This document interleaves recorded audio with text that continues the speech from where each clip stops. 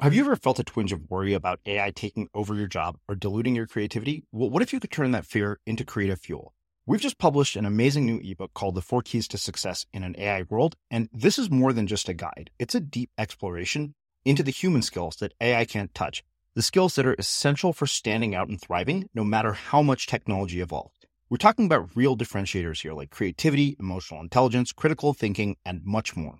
Inside, you'll find actionable insights and strategies to develop these skills, whether you're a creative person, a business person, or just simply someone who loves personal development. This isn't a story about tech taking over. It's a story of human creativity thriving alongside AI. Picture this, AI as your creative co-pilot, not just as a tool, but a collaborator that enhances your unique human skills.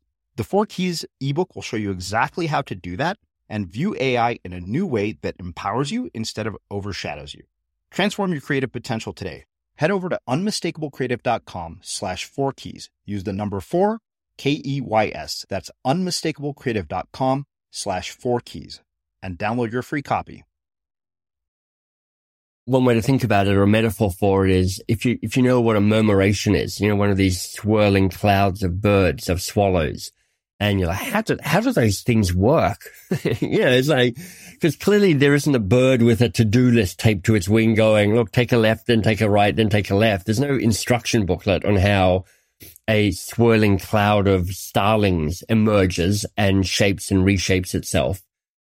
But they work on principles. The basic principles are fly towards the center, fly as close to the other birds as possible, don't run into any of the other birds.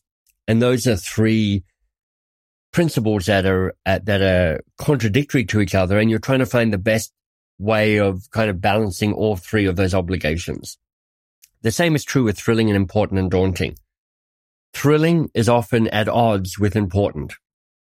And if it's too much of one or too much of the other, if it's all just you and thrilling, then it's just a self-centered goal. And, there's plenty of that around, but I want it to be more than that. If it's just important, then there's a way that you can get burnt out or get sacrificed on a cause if you don't have that kind of intrinsic motivation that thrilling can bring you. And if it's not daunting, then there's a chance that you just plateau and you stop growing and you stop stretching and you stop learning. So the goal is to optimize the relationship between thrilling and important and daunting. So it's like I've never recorded an album, but you know how you see in videos of people recording albums and they've got the big mixing desks and people are moving sliders up and down. You're trying to move sliders up and down with thrilling, important, and daunting to find the best mix for the way that you want your worthy goal to sound.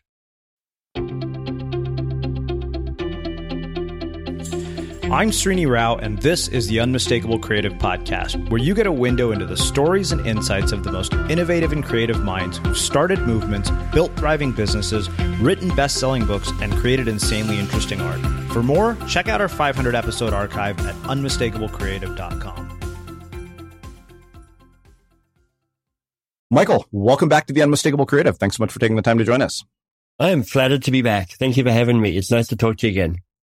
It is always a pleasure to talk to you. I enjoy our conversation so much. I mean, you were like one of the handful of people that was a guest before we were even called the Unmistakable Creative. So we go way back. That's right. Well, I feel we go way back. And so it's been fun watching your journey as stuff has evolved and you've written books and you've kind of, the podcast has blown up. It's been very cool to kind of cheer you on from the sidelines. Yeah. Well, I was thinking about how to start a conversation by asking a question that I hadn't asked you before. And then I got to the end of the book. I got to the end of your book and I realized that I knew where I wanted to start. Right. What is the most important thing that you ever learned from your father that has influenced and shaped who you've become and what you've done with your life? Thank you for asking that. The book ends with me writing an homage to my dad who died while I was writing the book. And, we're recording it basically a year since he died. So he's been on my mind in the last few days. The thing that I admire about my dad, many things I admire about my dad, but I know that when he was facing death, he was utterly content about the life that he'd led. He said, he'd clearly just gone, I've figured out what's important to me and I've spent time doing those things. And in a quiet, unassuming way, he just found contentment and joy and contribution in all that he did. So I'm not quite wired like my dad. Like my dad was on committees his whole life. And for me, a committee is slow death. I mean, I hate committees. Yeah, me too. But what I love about him is he was absolutely a man of service. He's like, I'm serving my community. I'm serving the people around me. I'm bringing the best I have to help other people. And I hope that, and I think it does, that light shines on the way I live my life as well, which is like I try and be a person of service, to try and teach or contribute or help other people out. And I think that's one of the deeper rhythms that he's installed in me. Yeah. Well, I've talked to a handful of people who have lost parents. And I think in my life, somebody asked me once, what's the thing I'm most afraid of? And I said, you know what? I haven't gotten married and I haven't had kids. I'm afraid that one or both of my parents will pass before that happens. And I've never feared any. That literally is probably my greatest fear. And, I feel like this is one of those experiences where there are no books. No matter how many books you read, I mean, no matter how many damn interviews I've done, I don't think anything is going to prepare me for that experience. And so I wonder how you navigate the birth of a book coexisting with the death of your father simultaneously and manage that grief. Oh, it's an interesting question. What's interesting about my dad dying is that I don't feel a lot of grief around it. And I don't feel that in part for circumstance, because I've lived away from Australia for 30 years. So that kind of physical closeness just hasn't been there for 30 years since I moved. But more than that, there were just two things that were really helpful. One is this sense of of him having had a good life, and also not being afraid of death. And also I was in Australia for the 3 or 4 months leading up to his death. I was living with mum and dad, helping them move through that transition. And it actually meant that I was able to talk to him. He was able to talk to me.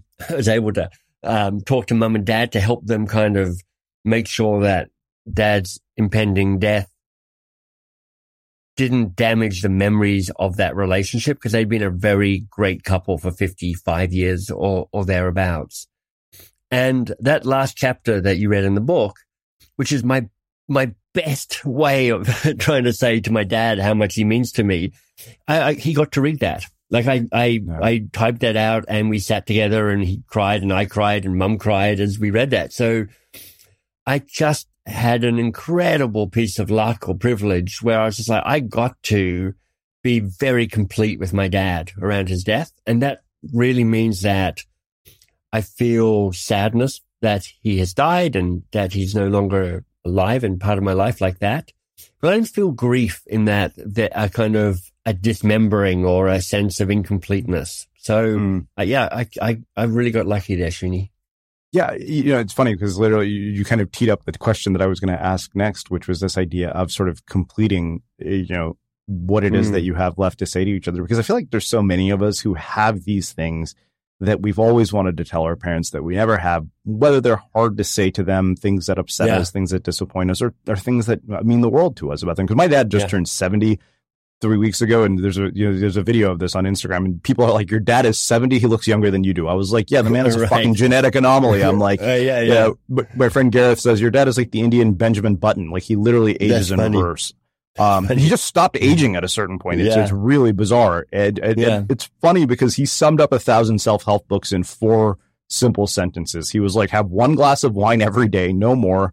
He was like, "Try not to have any stress. Don't mix stress from work and home. And a happy wife equals a happy life." I was like, damn. And here I have 1,000 interviews, and the, thing I needed most was literally right there. But sometimes it's the messenger, Well, that's totally right. Plus, if all your guests just had 4 sentences of wisdom and that was it, then you really wouldn't have the podcast worth listening to. So, there's some upside to the fact that we're not all as eloquent as your dad. It's interesting, isn't it? The book I'm trying to write at the moment is a book about relationships, and kind of seeded in part by, what I've just been through with my mum and my dad. And we often don't actively manage our relationships. We kind of get them into a decent place and we're like, this is pretty good. Let's hope it carries on. and hope that it doesn't have some sort of disaster that rips the fabric of it, and hope that we have some really great moments as well. And that conversation, which is about, let's have a conversation about our relationship rather than let's have a conversation about all the stuff that's going on that is in the context of our relationship, is a rare one. But I've certainly just gone, look, I have my battle scars with my parents as well, but mostly I want my parents to know that I'm grateful for what they've done and what they've given and what they've shown me. So I'm not actually a natural, is kind of like touchy-feely, tell everything. You know, I come from a family of British people. So I'm Indian. I can relate. We're all slightly uptight, and we're like, you know, we do sarcasm. We don't do affection. But trying to have these conversations with my mum and dad and just kind of going, this is what you mean to me, has been awkward as hell. And I'm sure it would be for me too. Yeah, I'm sure. Yeah. My dad would probably be like, just make sure you get my coffin at Costco. That's literally what he would tell me. There we go. Yeah. Like, I can do that as well, Dad. Yeah. Yeah.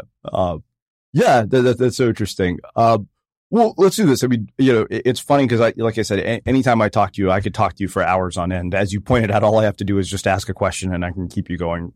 Right. Let's get into this book. Like, what is it that prompted this as sort of your next natural follow-up to The Coaching Habit?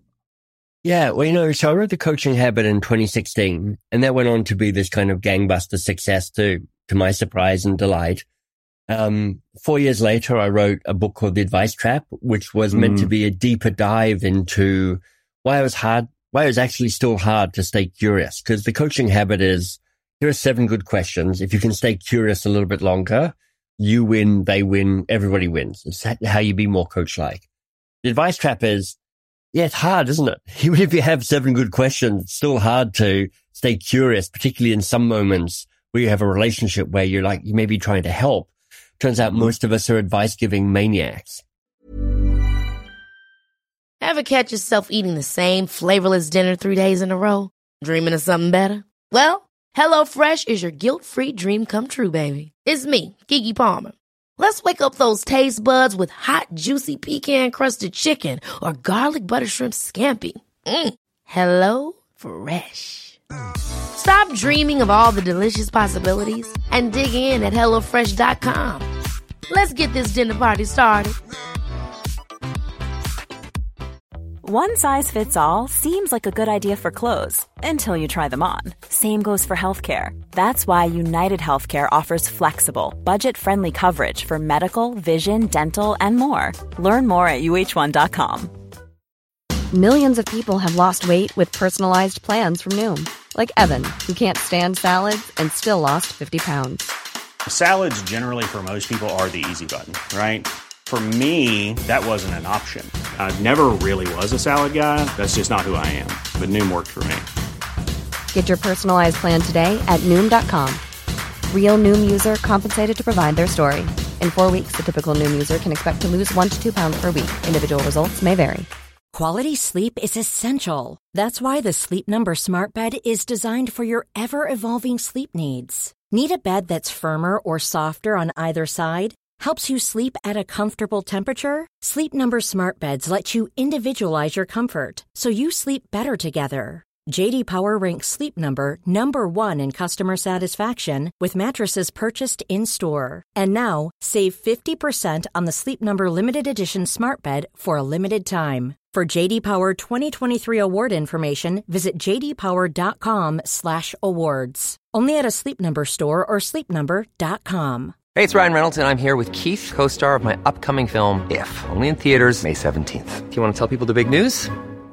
All right, I'll do it. Sign up now and you'll get unlimited for $15 a month and 6 months of Paramount Plus Essential Plan on us. MintMobile.com/switch. Upfront payment of $45 equivalent to $15 per month. Unlimited over 40 gigabytes per month. Face lower speeds. Videos at 480p. Active Mint customers by 531.24 get 6 months of Paramount Plus Essential Plan. Auto renews after 6 months. Offer ends May 31st, 2024. Separate Paramount Plus registration required. Terms and conditions apply if rated PG.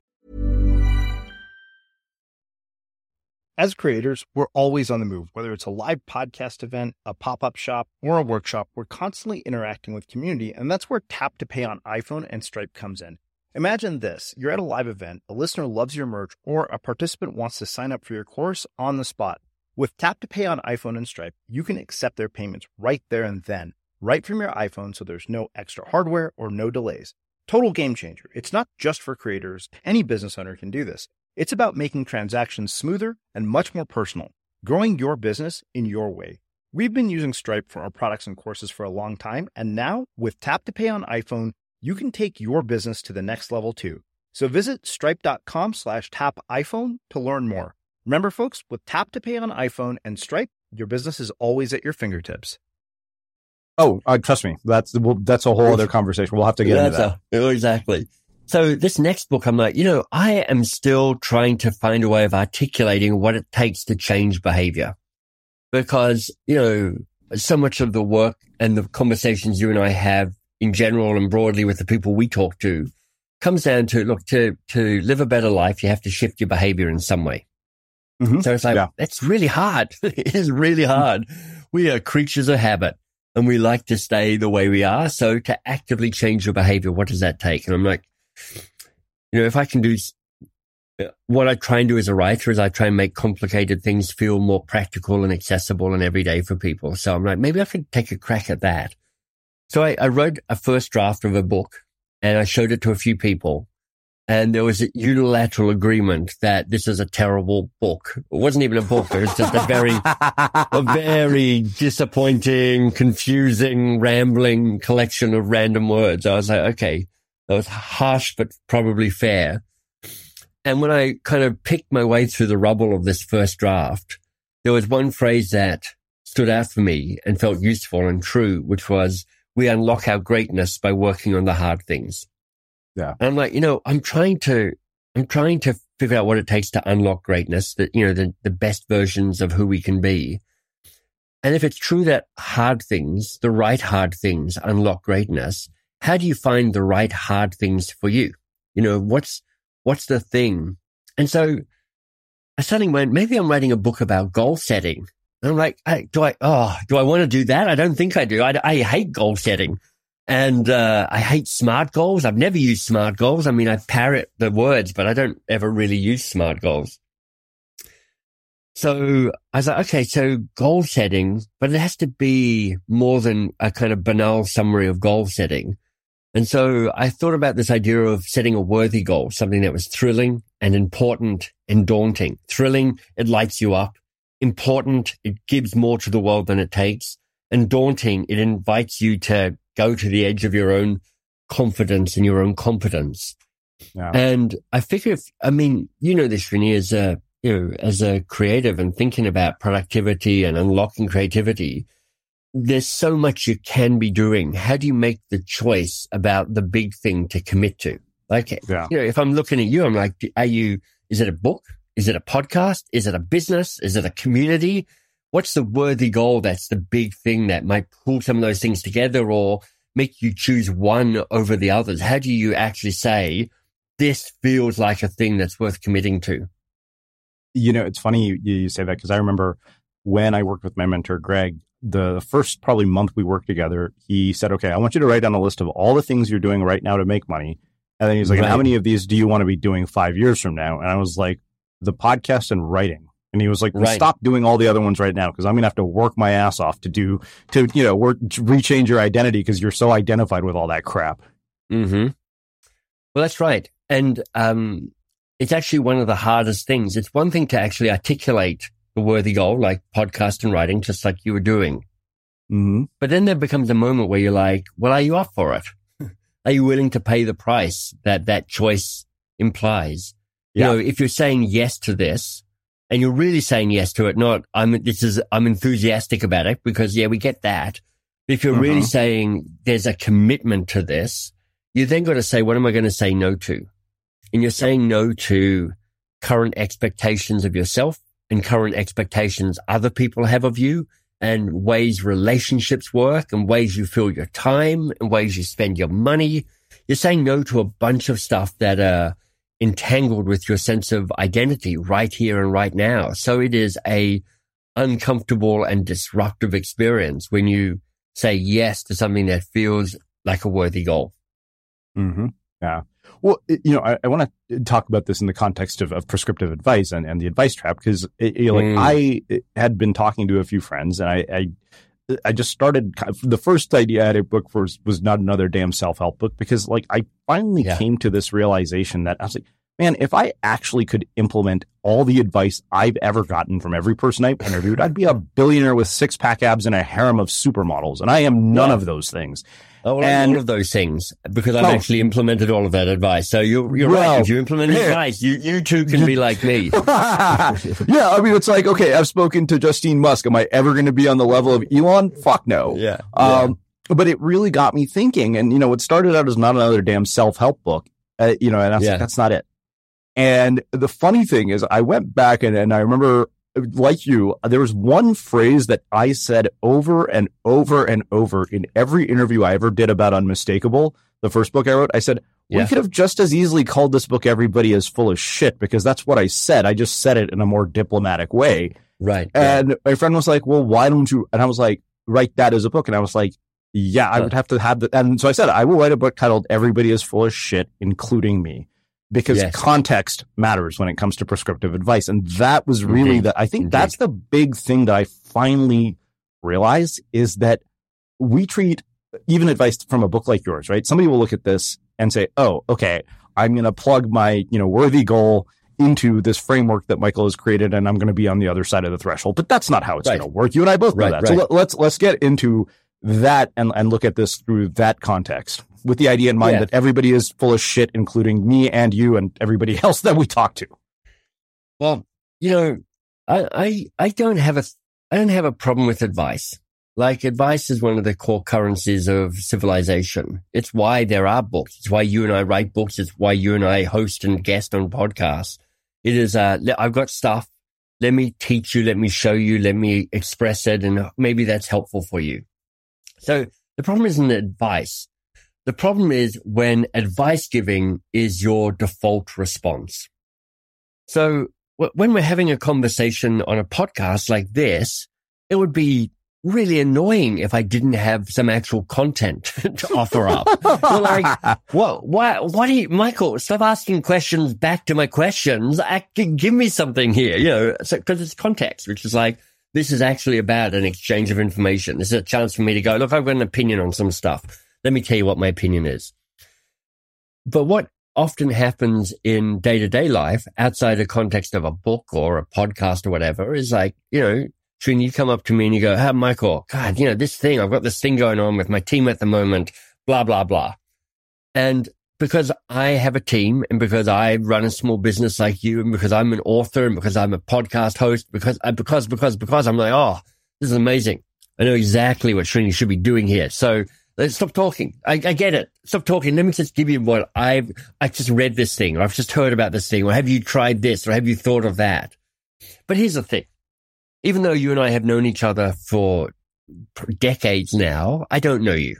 And I don't know your business. And I don't know the person involved. And I don't know the context. And I don't know the culture. And I don't know the minutiae. And I don't know what was there before. I don't know what you're dreaming afterwards. I have so little idea of the context. And I don't even really know what the real problem is, because the first problem is never the real problem. It's just the place you start. So I haven't even gone, but Srini, what's the real challenge here for you in this? And if we get to a place where I'm like, you go, Michael, here it is. Here's the real challenge in all of this for me.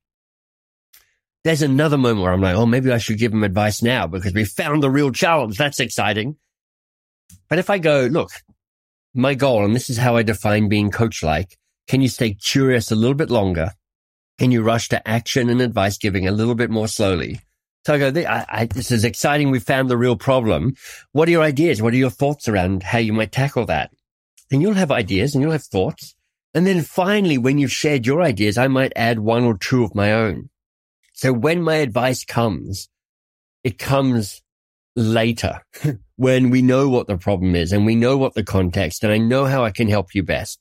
And I know what you already know, so that my advice has a bigger chance of actually being helpful for you. Yeah. Well, it's funny because I did all this writing about productivity and all this stuff. And one of my friends said, you don't know your audience. And I'm like, what the fuck are you talking about? I've known this audience for 10 years.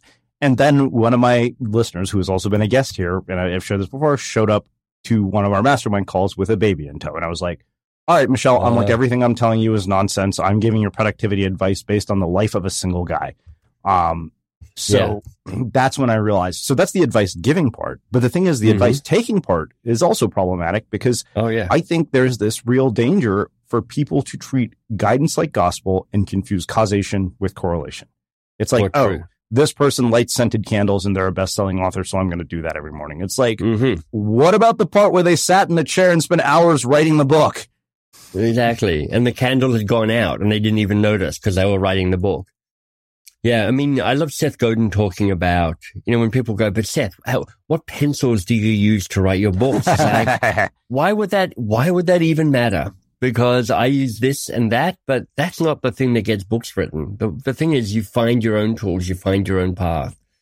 Yeah. So there is a discernment, which is like, is there a principle here you're teaching me, or is there a tactic here you're teaching me?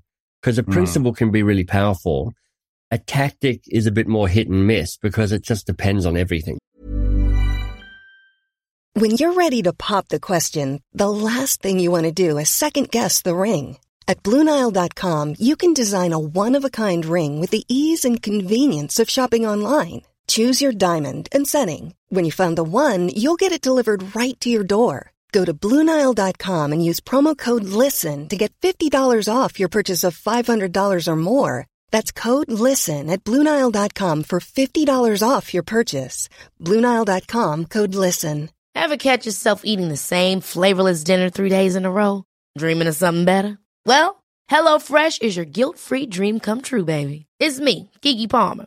Let's wake up those taste buds with hot, juicy pecan-crusted chicken or garlic butter shrimp scampi. Hello Fresh. Stop dreaming of all the delicious possibilities and dig in at HelloFresh.com. Let's get this dinner party started. Millions of people have lost weight with personalized plans from Noom. Like Evan, who can't stand salads and still lost 50 pounds. Salads generally for most people are the easy button, right? For me, that wasn't an option. I never really was a salad guy. That's just not who I am. But Noom worked for me. Get your personalized plan today at Noom.com. Real Noom user compensated to provide their story. In 4 weeks, the typical Noom user can expect to lose 1 to 2 pounds per week. Individual results may vary. Hey, it's Ryan Reynolds, and I'm here with Keith, co-star of my upcoming film, If, only in theaters May 17th. Do you want to tell people the big news? All right, I'll do it. Sign up now and you'll get unlimited for $15 a month and 6 months of Paramount Plus Essential Plan on us. MintMobile.com/switch. Upfront payment of $45 equivalent to $15 per month. Unlimited over 40 gigabytes per month. Face lower speeds. Videos at 480p. Active Mint customers by 531.24 get 6 months of Paramount Plus Essential Plan. Auto renews after 6 months. Offer ends May 31st, 2024. Separate Paramount Plus registration required. Terms and conditions apply if rated PG. Quality sleep is essential. That's why the Sleep Number Smart Bed is designed for your ever-evolving sleep needs. Need a bed that's firmer or softer on either side? Helps you sleep at a comfortable temperature? Sleep Number Smart Beds let you individualize your comfort, so you sleep better together. J.D. Power ranks Sleep Number number 1 in customer satisfaction with mattresses purchased in-store. And now, save 50% on the Sleep Number Limited Edition Smart Bed for a limited time. For J.D. Power 2023 award information, visit jdpower.com/awards. Only at a Sleep Number store or sleepnumber.com. As creators, we're always on the move. Whether it's a live podcast event, a pop-up shop, or a workshop, we're constantly interacting with community, and that's where Tap to Pay on iPhone and Stripe comes in. Imagine this. You're at a live event, a listener loves your merch, or a participant wants to sign up for your course on the spot. With Tap to Pay on iPhone and Stripe, you can accept their payments right there and then, right from your iPhone, so there's no extra hardware or no delays. Total game changer. It's not just for creators. Any business owner can do this. It's about making transactions smoother and much more personal, growing your business in your way. We've been using Stripe for our products and courses for a long time, and now with Tap to Pay on iPhone, you can take your business to the next level too. So visit stripe.com/tapiphone to learn more. Remember, folks, with Tap to Pay on iPhone and Stripe, your business is always at your fingertips. Yeah. Wow. Well, let's get into a couple of the key sort of concepts here. You talk about this idea of importance, something being thrilling, important, daunting. And you say that thrilling is a countermeasure against a sense of obligation. The tendrils of expectations, others and our own, can keep us rooted to the spot. Important is a countermeasure against selfishness. I'm all for investing in yourself, personal exploration and growth, but for the most part, self-help is not sufficient to create a better world. Probably my favorite quote from the book. Well, thanks. Daunting is a countermeasure against the comfort zone. Endless influences encourage you to grind it out, play it safe, and keep it small.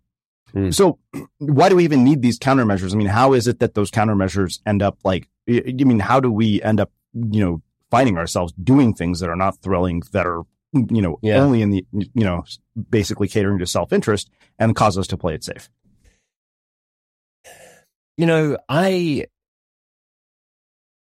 I wanted to do two things with this book. This is my big dream.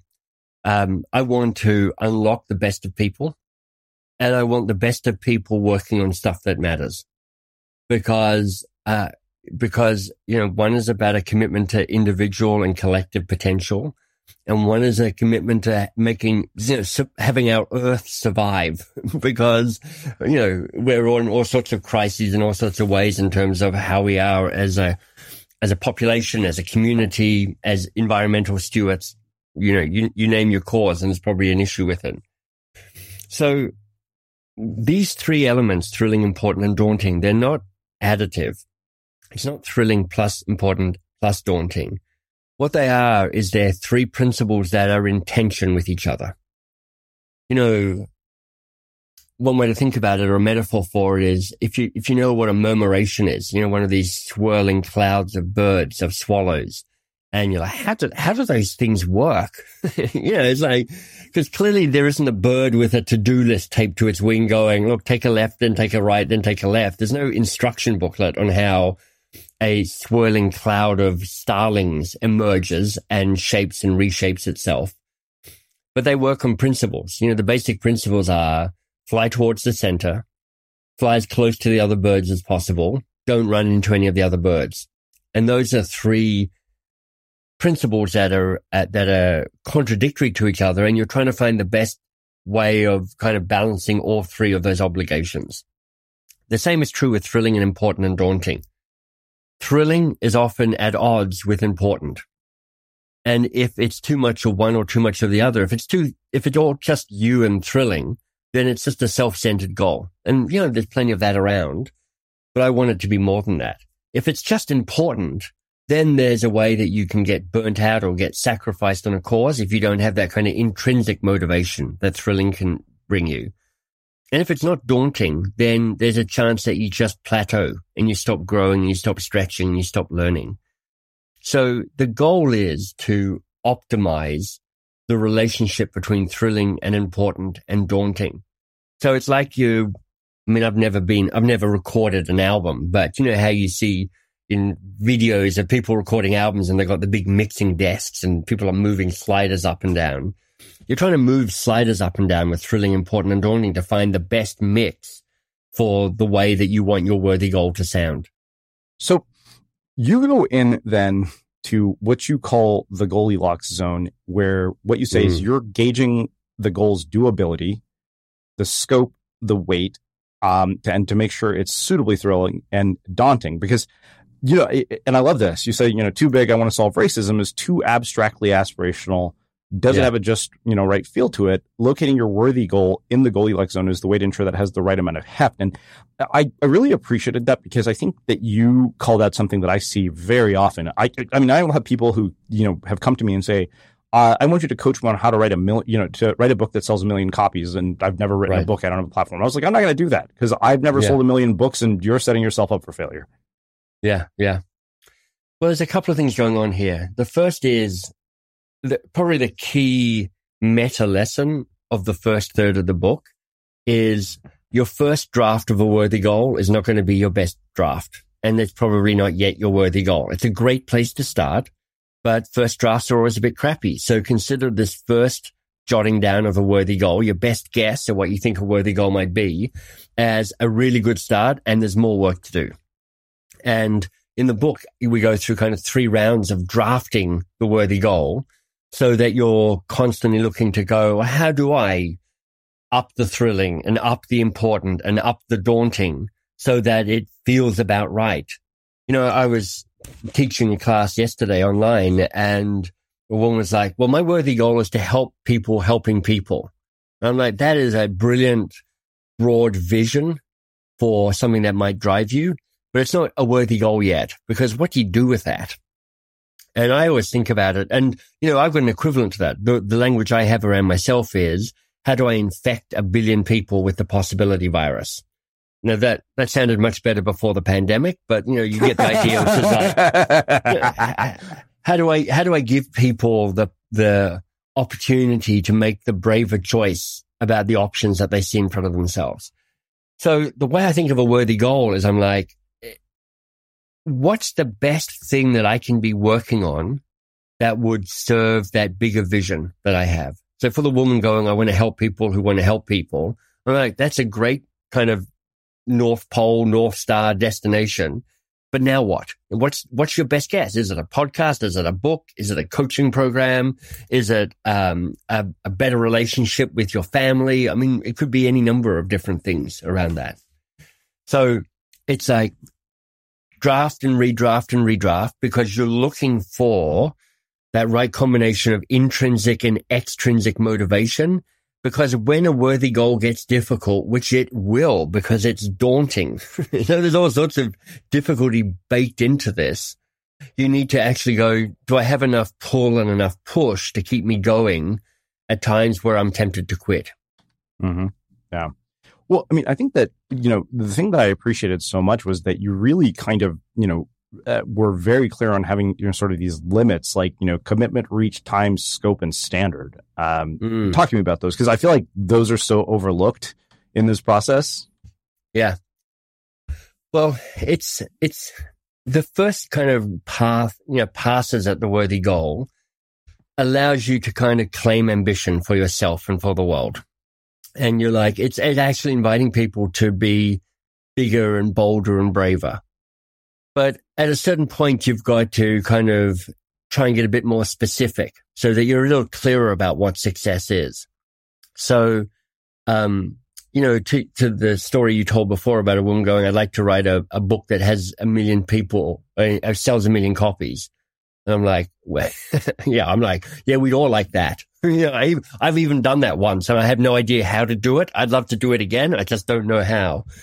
So, but you're like, okay, so let's now work on the daunting side of it. It's like, honestly, if you can get a book that sells 10,000 copies, you are ahead of the game. There aren't many people who can sell 10,000 copies of a book.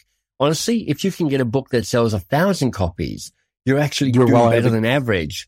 Yeah, so exactly. Like, so it's then a conversation about how do you ground it in something that is appropriately daunting? Because it's like daunting enough to try and sell 1,000 copies of a book. Mm-hmm. It's not daunting for me. Like I know that I can sell 1,000 copies of a book that I write. That's not hard at all for me. But it was at one stage. But now, so I'd have a different goal. Now I actually wouldn't actually set a sales target for a book, because one of the things I've come to learn is there's very little you can do to control actually who buys your book. Trust me. I'm much more committed to a process where I'm like, how do I write a book that is the shortest book that I can write, that is the most useful book on building relationships or whatever it might be that I'm writing on next? Yeah, absolutely. You know, so the other thing I want to talk about is what you call prizes and punishments, because you know, you say prizes comfort broadly speaking, the prize prize for not taking on the worthy goal is the maintenance of what you've gathered in your life so far. Punishments cost, you have to see both sides of the equation before you can see how it all adds up. And so the thing that, you know, I run up against over and over again when, you know, I in my writing, my audience is, you know, the same sort of handful of, you know, excuses or obstacles, right? It's like, oh, I don't have time. Like, yeah, but somehow people, like Laura Vanderkam said probably the smartest thing I'd ever heard about time. And she summed up time management in one sentence. She's like, if you can't find time for something, it's not a priority. Right. Well, that is, I think that's true.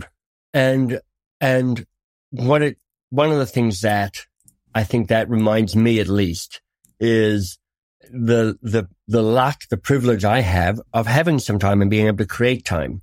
I'm married. I do have a wife, but I don't have kids. And that was a very happy, active, deliberate choice to be child free.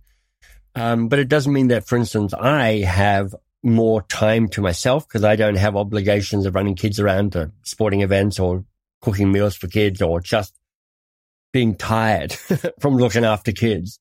So I do think that, it is true that there are some times where you're like, you know what, me raising a family or me needing to do 3 jobs just so I can pay my bills actually is a statement of what is a priority for me.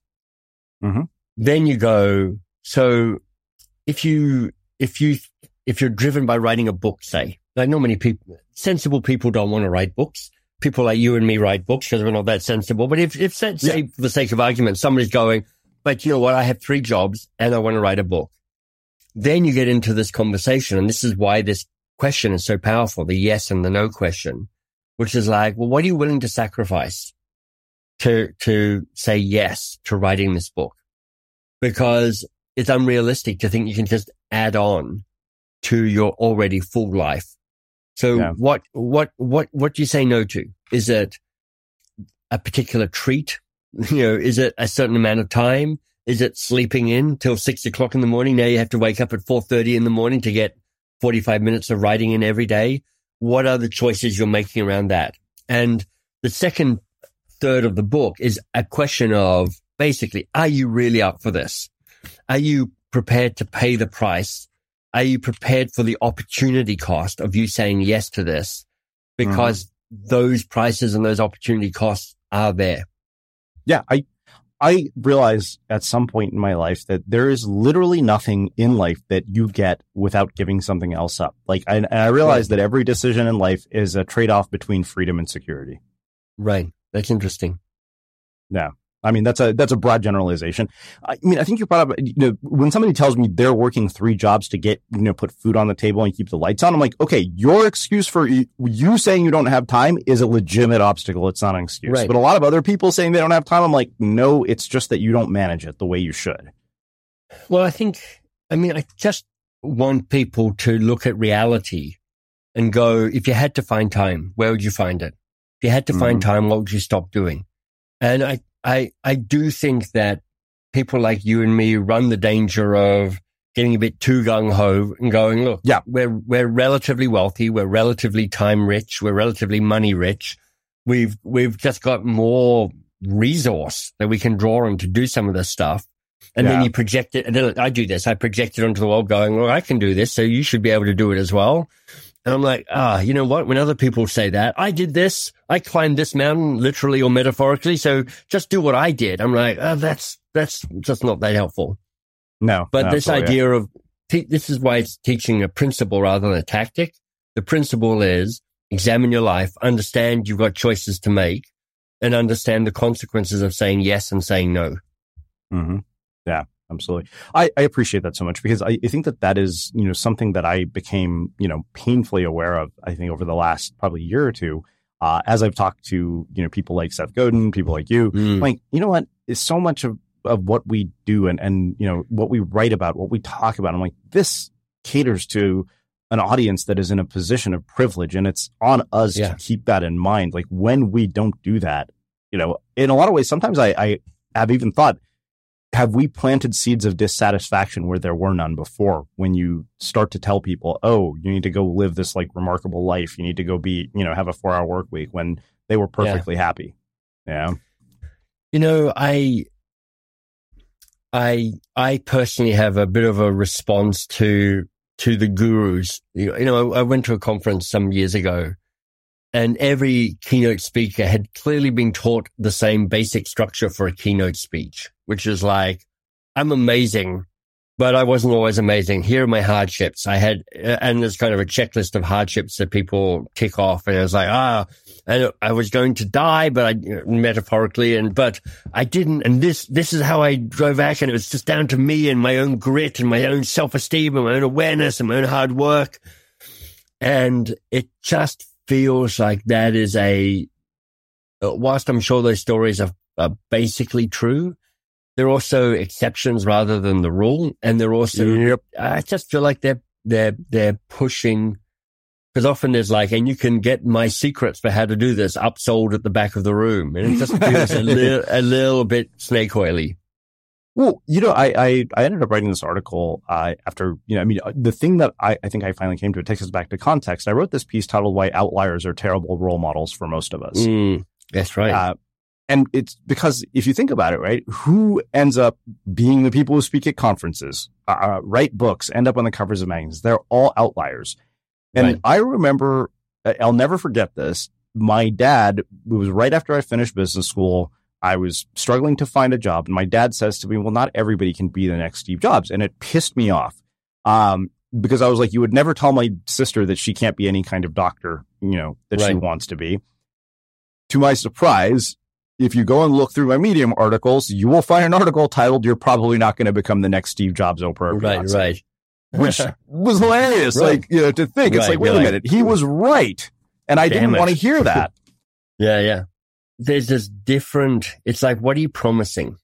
And I think it's all about the promise that you're making, which is like, if I can give you the courage to make some courageous choices about the life you live, then you can figure out what happiness means to you. That is a broader, vaguer, but truer promise than you can be a millionaire, you can be the next Steve Jobs, you can be on the cover of the magazine, which is the promise people hear, or the promise that's often kind of made. And I think that promise is a slippery one. Yeah. So one of the things that you talk about is this idea that growth is an S curve. You start slow, move more quickly up the curve, and finally begin to plateau. To continue to grow, to unlock your greatness, you need to make the leap to the next S curve and to the next stage. And I wish I had actually pulled this for our conversation, because there's a clip from Ryan Holiday in one of our interviews where he talks about sort of the next level. And he says, I've sold millions of books. He said, and the thing is that, everybody thinks that, I'll be happy when, I sell 1 million books. Then what? He was like, it's not, like hit a home run. It's, hit a grand slam during the World Series. Like, and it just keeps going and going and going. So how do you, create this, sort of balance between growth and fulfillment? Because where does it end? Oh, can't believe we've got like 2 minutes to try and figure out what the greatest conundrum of human life, which is around what does growth, what does success look like? What mean to you now? And I think that's in some ways the question that you need to keep asking, which is like, so what is success for me? And what I suspect is, as you get older, and if you're lucky enough to have had some external success, like Ryan, selling 1.5 million copies of his books or whatever, or having X 100,000 people follow you on social media or whatever your metric is, it just is true for lots of us that we get those trophies and we're like, meh, okay, all right, good. That was a brief moment of glory, and now what? And it comes back to timeless wisdom, which is like, in the end, you keep chopping the wood and carrying the water, because the contentment is often, am I doing work that in itself is a reward for what I do? So, the Coaching Habit book has sold north of 1 million copies now, and that is approximately 1.2 million copies more than I thought I would sell of that book. So it's like, it's amazing. So there's one part of me going, it's like, Michael, stop writing books, because now you're just going to write disappointing follow-ups to the Coaching Habit book in terms of sales numbers. But I feel like I've got a sense of purpose, and I get a sense of contentment from writing books. So I'm trying to become more of a writer. I'm trying to actually reframe my identity as being not an author, somebody who has books, but a writer, somebody who makes writing central to his creative life. And that's how I'm trying to define success, which is like, am I being a writer? Am I living that life? All right. So in the interest of time, we're going to finish with 2 questions because both of us have meetings, thanks to our stupid tech debacles. You go into sort of 4 groups of people that you talk about: the healer / lover, the teacher, the magician, the visionary ruler, and the trickster. Tell me about the roles those people play in our lives. Yeah. So one of the key beliefs I have is when you're trying to do a worthy goal, you shouldn't travel alone. It's hard, impossible really to do a worthy goal by yourself. And then the question is, so who do you bring in to help? Particularly if you're kind of a bit sort of solo oriented, like I am, for instance. And I just borrowed wisdom from North American indigenous wisdom, which is calling in the direction. So as you say, 4 main directions: the warrior, the healer, the teacher, and then the visionary. And then you've got a kind of 5th energy, which is the trickster. And it's really going, each one of those has a certain energy and power and skill to it. The warrior is about boundaries and kind of pushing back. The healer is about rest and recovery and renewal. The teacher is about learning wisdom, knowing what you don't know, knowing what you don't know you don't know. And the visionary is about ambition and horizons and a ruthlessness and a drive. And the question is, for you and your worthy goal in this moment, which energies do you have and which energies don't you have? And who do you need to call in and lean on and get support from if you're missing certain energies? So it's just a different framework to kind of go, who do I need to get around me to do this? Because if you're doing it by yourself, you're making it hard for yourself. Wow. Well, I want to wrap with my final question, which it's always fun to ask people this question when they're coming back for a second time to see how it changes from their previous answer. What do you think it is that makes somebody or something unmistakable? I think it is having done enough work that you find your own voice. It just takes time to find a way that feels real and true and quirky in terms of this is how I show up and I say my stuff. It's learning how to trust what's weird about you. It's learning how to let go of the stuff that doesn't really fit you. And eventually you find a way to kind of go, this is actually, I've got a little volume knob on my desk, which goes to 11 because it's a nod to Spinal Tap. And it's like, have you figured out how to turn your own volume up to 11? And that makes you unmistakable. It's funny because I think you told me that last time and it was still one of my favorite answers. Like, I'm pretty sure. True? You know what? That actually is a quote. I think I directly quote you at the end of Unmistakable. It's in the conclusion to the book. It's like, turn the volume up to 11, 10 and blow out the speakers. That's funny. Well, I don't know whether I'm just unimaginative or consistent or both of those things. Consistent is great. I love that answer. I always have. That, to me, that is, in a lot of ways, it's that is a lot of ways the embodiment of Unmistakable is to be unapologetic and turn the volume up. Well, as always, I can't thank you enough for taking the time to join us. It's been a pleasure. Wisdom and insights. Where can people find out more about you, your books, everything else they're up to? Sure. The best place is the website, which is mbs.works. If you want the corporate training company, that's boxofcrowns.com. But for kind of more individual stuff and helping people be a force for change, mbs.works. Awesome. And for everybody listening, we will wrap the show with that. Ever catch yourself eating the same flavorless dinner 3 days in a row? Dreaming of something better? Well, HelloFresh is your guilt-free dream come true, baby. It's me, Keke Palmer. Let's wake up those taste buds with hot, juicy pecan-crusted chicken or garlic butter shrimp scampi. Hello Fresh. Stop dreaming of all the delicious possibilities and dig in at HelloFresh.com. Let's get this dinner party started. When you drive a vehicle so reliable it's backed by a 10-year, 100,000-mile limited warranty, you stop thinking about what you can't do and start doing what you never thought possible. Visit your local Kia dealer today to see what you're capable of in a vehicle that inspires confidence around every corner. Kia, movement that inspires. Call 800-333-4KIA for details. Always drive safely. Limited inventory available. Warranties include 10-year 100,000-mile powertrain and 5-year 60,000-mile basic. Warranties are limited. See retailer for details.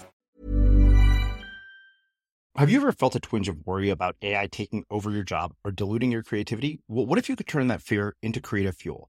We've just published an amazing new ebook called The 4 Keys to Success in an AI World, and this is more than just a guide. It's a deep exploration into the human skills that AI can't touch, the skills that are essential for standing out and thriving no matter how much technology evolved. We're talking about real differentiators here like creativity, emotional intelligence, critical thinking, and much more.